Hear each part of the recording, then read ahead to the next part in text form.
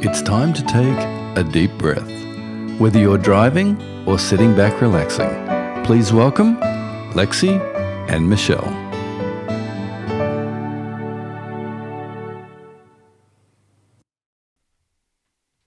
Hi friends, welcome to Deep Breath Podcast. My name is Lexi and I'm here with my friend Michelle. Hi friends. I would love for us to start with our feet planted. So if you're driving, hopefully you're already down.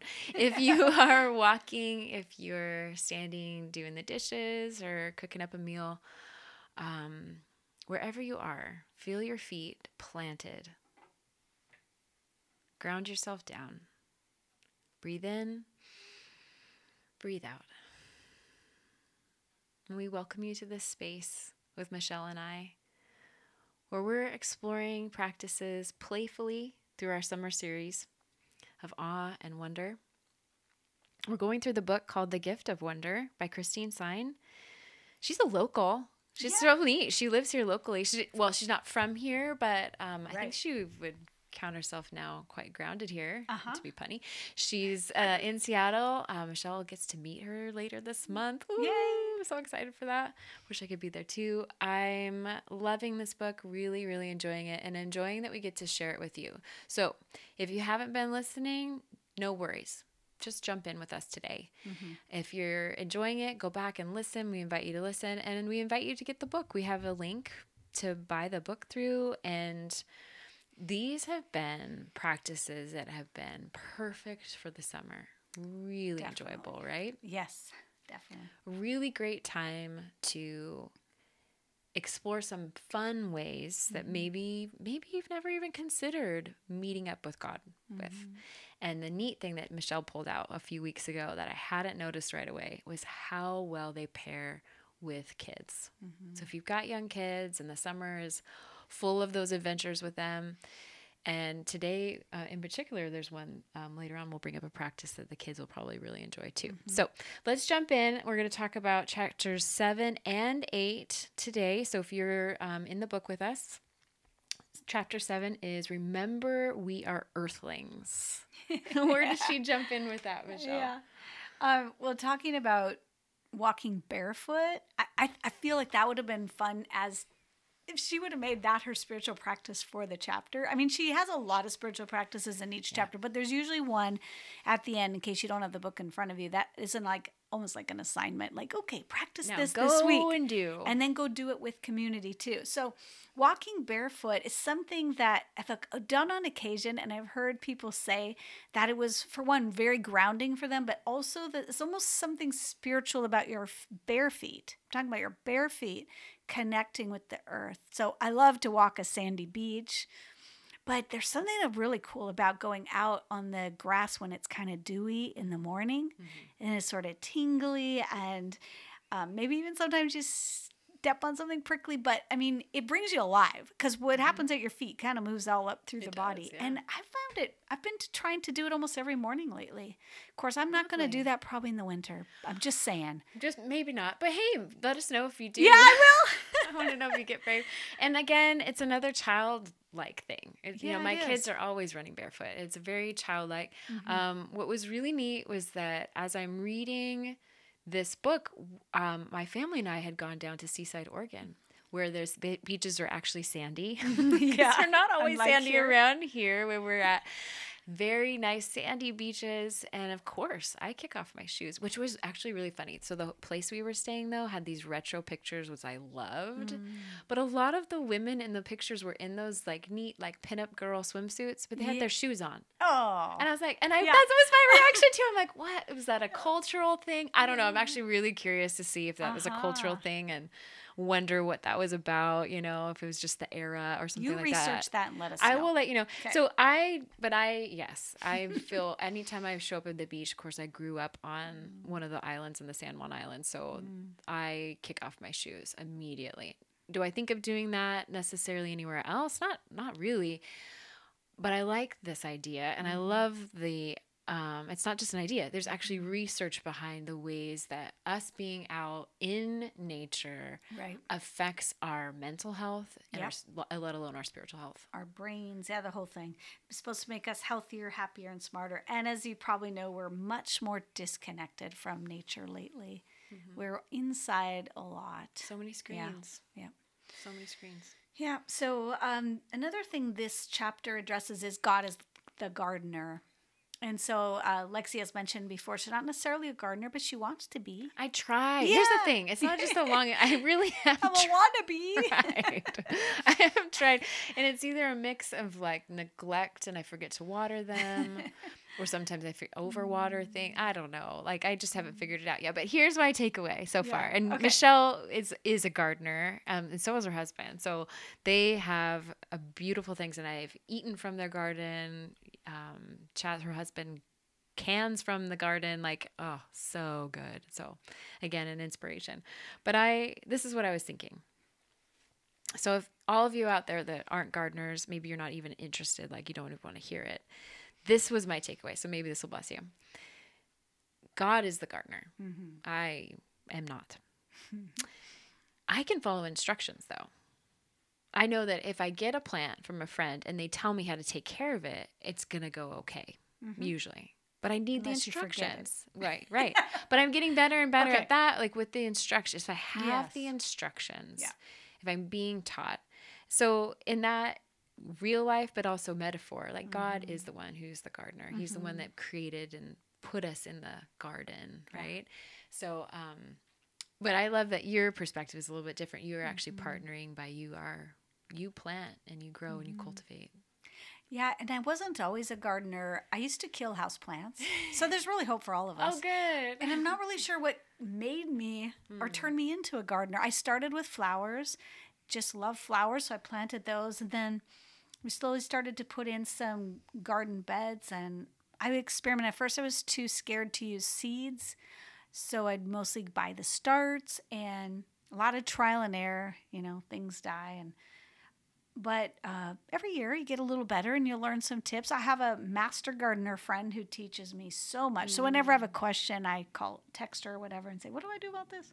Is this normal? See, that's like metaphor right there, like.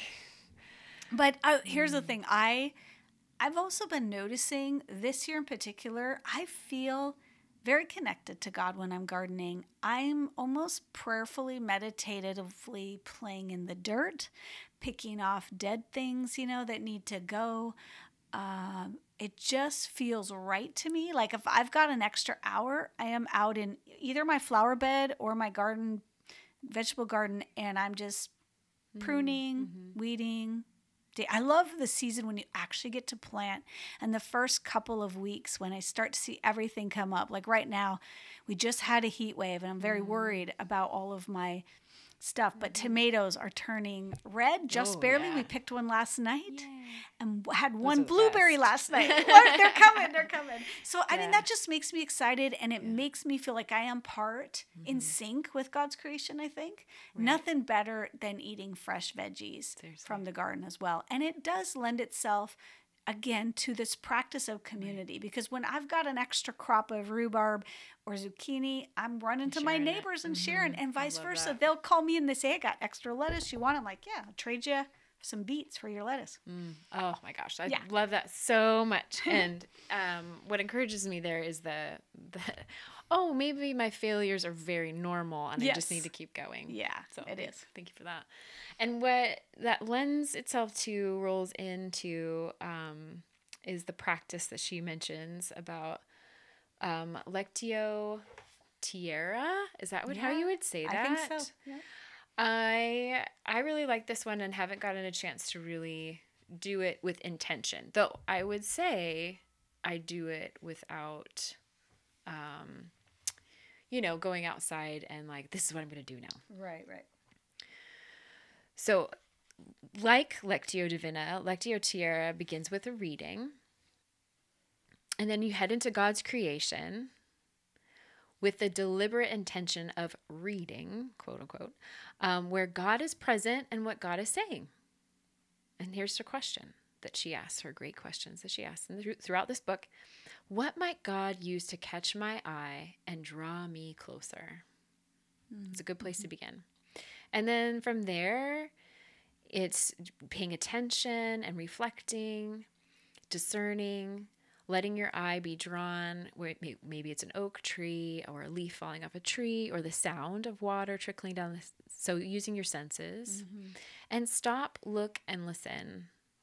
Not forcing a revelation, but waiting in the silence for God to nudge you in a definite direction. And what's the story that you discern? What might it speak to me of God?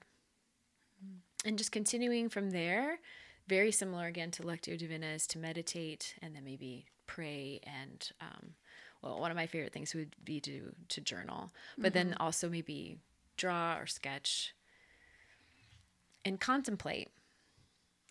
Yeah. So it's using God's creation to draw in closer to him. Yeah. This one was kind of new to me. It is new. It's similar in a little way to Lectio Visio. It is, isn't or it? Or Visio Divina. No, you're right. Visio Divina. Yeah, there you go. That's it.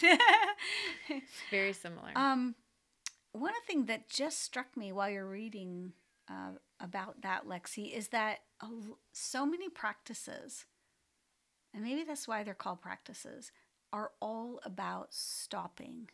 You really can't multitask when you're doing a practice. And maybe that's where the spiritual part comes in, because you got to be fully in. Yeah. And a lot of these that we've been talking about over the past weeks have to do with taking a pause. And sometimes it's not very long, but long enough to be aware. And that awareness then gives you a sense of where God is. And I think that's really cool. Just want to point out. Well, yeah, I mean, I really loved this thought of there's the big book, the Bible, where you read about God and you learn about him. But in considering nature being another book to learn about him, to experience him there. So looking at both. And that's right where I'm at, actually. When I talk about this being real time for me, that's what's real time for me, is exploring in a childlike way. And this is to consider knowing him through the word and knowing him through his creation. Yeah. Yeah, I think she says to listen to the one without the other is to only half listen. Actually, that's a quote from a Celtic Philip Newell. And then Christine says, I read about the story of God in the Bible, but in nature I experience it. Yes. And so she said, all gardens are living parables, life, death, and resurrection lived out daily. It teaches us so much if we stop and we engage with nature. So. Right. And then that rolls into the next chapter. Yeah. Chapter 8 is return to the rhythm of life. So if we're in nature and experiencing nature, fairly obvious, and of course in certain areas of the world, you're going to notice changes in season, and those things happen every year. Right now there's more sun where we live, lots of green, lots of color, but that will start to shift because we have all these things that have leaves in the fall. Those are going to start to change color. Then those will fall, and then in the winter things are bare, it's darker, etc. Right? We know that rhythm. So what she is inviting us to in chapter 8 is to, what if we paced ourselves along with that rhythm of nature? Yeah, I think her first line of this chapter is so amazing. Imagine what our lives would be like if they flowed to the rhythm God intends for us. I was like, boom. Okay. Whoa, with the rhythm he intends. Okay. So what you're saying, Christine, is that maybe the rhythm I think I have or should have or do have or the world around me has might not be the same that God has. It really is stopped me in my tracks to like, okay, well, what's that rhythm then, God? I'm curious. And a lot of people follow and have been kind of there's a reemergence of looking at the church calendar as a rhythm as well. I've only just read a little bit about this, delved in it just a tiny bit, but I think there's something to be said for the way the church calendar is also lined up with nature's rhythm. So it's a whole nother subject. We're not going there today, but I throw it out there. Not today. Well, I mean, yeah, we'll come back to it because I Yeah. think both Michelle and I are both very curious about the church calendar. Yep. Yeah. And I know Not some of something our we've listeners are as followed. well. Yeah, it's not something we followed along so far. So Yeah, one of our questions on 113, in case you have the book in front of you. is, some that's where I'm might. looking. Some of those I astute. know. Some are studying right with us, holding their book open. How does God want us to prepare for the winter blasts that inevitably come to our lives? She has a really, I'm not going to go into detail, but it really was fascinating how trees actually have a built-in mechanism to prepare them for winter. And the leaves falling off the trees is part of it. And she talks about maple syrup and how that's like part of a tree's ebb and flow in a natural rhythm. It's And fascinating. she offers the making of pancakes Yeah, as a practice. to eat that maple syrup, like the real stuff. I'll Okay? probably not, have to do that one. not Butterworth. have to do What's that stuff practice. that's not actually real syrup? No, Yeah, real syrup. real maple syrup, not. And I loved that Aunt thought. And Jemima. it's just, it's Aunt Jemima. That's what it is. Sorry, Aunt Jemima. I'm sorry. The real stuff. And it was one of those things that made me smile because the whole book is like that, where can this be a spiritual practice? Yeah, because what I am right now ingesting is making me give thanks to the God who is so creative to make the trees do what they do. And then I get this sweet, beautiful stuff. Yeah. Coming out of a tree. It's now like on my honey, pancakes. the way honey comes. I mean, it's a miracle, really. It's amazing. It's another reason to give God praise. Well, yeah, that's a spiritual practice then. Yeah.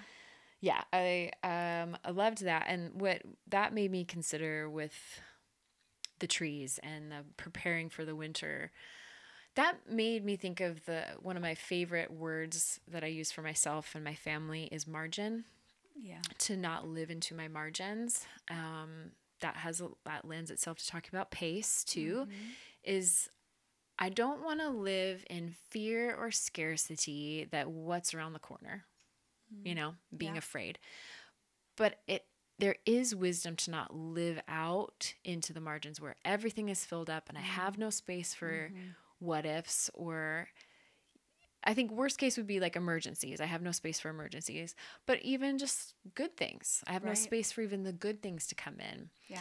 That's what spoke to me. That's how I framed it for my life, is like, yes, this is important to leave space around my edges for me and even my kids, so that they're not booked out too full, Yeah, even the question of just like that we discussed at the beginning of this chapter was the way he intends us to have rhythm. I've pretty much most of my life lived without margins, and I don't like it. It didn't like it because I was living contrary to God's rhythm, like not keeping a Sabbath. Yeah. The reason that's harmful is it goes against the way God set things out. Our bodies, our minds, our spirits need the day of rest. So everything about nature cycles, everything about it has a rhythm. It's really cool. And in nature, they rest. Like, in the winter, it's rest. Yeah. Birds need to rest every now and then. Grass, if it's trampled too much, dies. That's right. Everything needs rest. So. Everything needs rest. That's right. Yeah. And right now we're in summer. You want to talk about that? Yeah, that question is fun since we're in summer. If you're listening in summer, it says, what fun things am I planning for the summer that might connect me to Jesus and bring joy to my soul? Now, there's things you can do in summer that you can't do in winter. And so, Plenty around here. Yeah. We kind of talked about that love you, Washington. in that episode it's a very popular episode, you guys, the one about what are you wearying yourself out with? We talked about, summer is not necessarily restful, but it can be really fun. So choose carefully what you weary yourself out on. That's a few episodes back. So just think about what fun things do you want to put in your summer while there's still some summer left, but how that might look like a spiritual practice. Like we talked about how I like to paddleboard. I connect with God that way. Yeah. But there's other things, like I said, gardening. Like just a lot of time in the garden is spiritual practice to me, is being with God. And I'm seeing mine as you guys have probably picked up, as this is a revelation for me to be a kid, like enter into that childlikeness, into play, is to play and play with my kids, but also play with friends that want to also go out and play. Those I'm doing on purpose, and I'm tired. I actually am tired, but I don't feel worn out. Different kind of tired. It's called, we had a physical therapist once call it positively tired. Oh, okay. Yeah. So you're tired at the end of the day. You're ready to go to bed. That's the natural rhythm. Every night you go to bed. Yep. Positively tired. And that's how I feel, that I'm not like unplugged from things. I'm not sitting on my rear end. I'm actually quite active, but it's positively tired. I'm really enjoying sunshine and play with my kids and my friends. Restorative practices are different in the summer than the winter. That's right. So her practice, another practice that she mentions in chapter 8, is just a practice of getting some leaves. Great one to do with your kids. Really fun. Go out, pick a bunch of leaves together. Then start to look at them and decorate them. Like, I actually thought about putting glitter on my leaves and but instead, Oh, I don't know. But I didn't. But I didn't because it was too messy. So instead, I took some like kind of crayon markery things and I did the rub, where you put them on the veins, and then I rubbed that into my journal and created like a little picture from them. And I just kind of looked at them a little bit, and what came to me, it wasn't like this deep was just that these leaves are very unique. God is very creative, and he creates unique things. And so that was the practice from that book. And I just think it'd be really fun to do as a group, wouldn't it? Yeah. And see everybody's leaf creations. Yeah. All right. Okay, that's chapter 7 and 8. We're moving through this lovely book, you guys. We're talking about the gift of wonder. Hope you can join with us.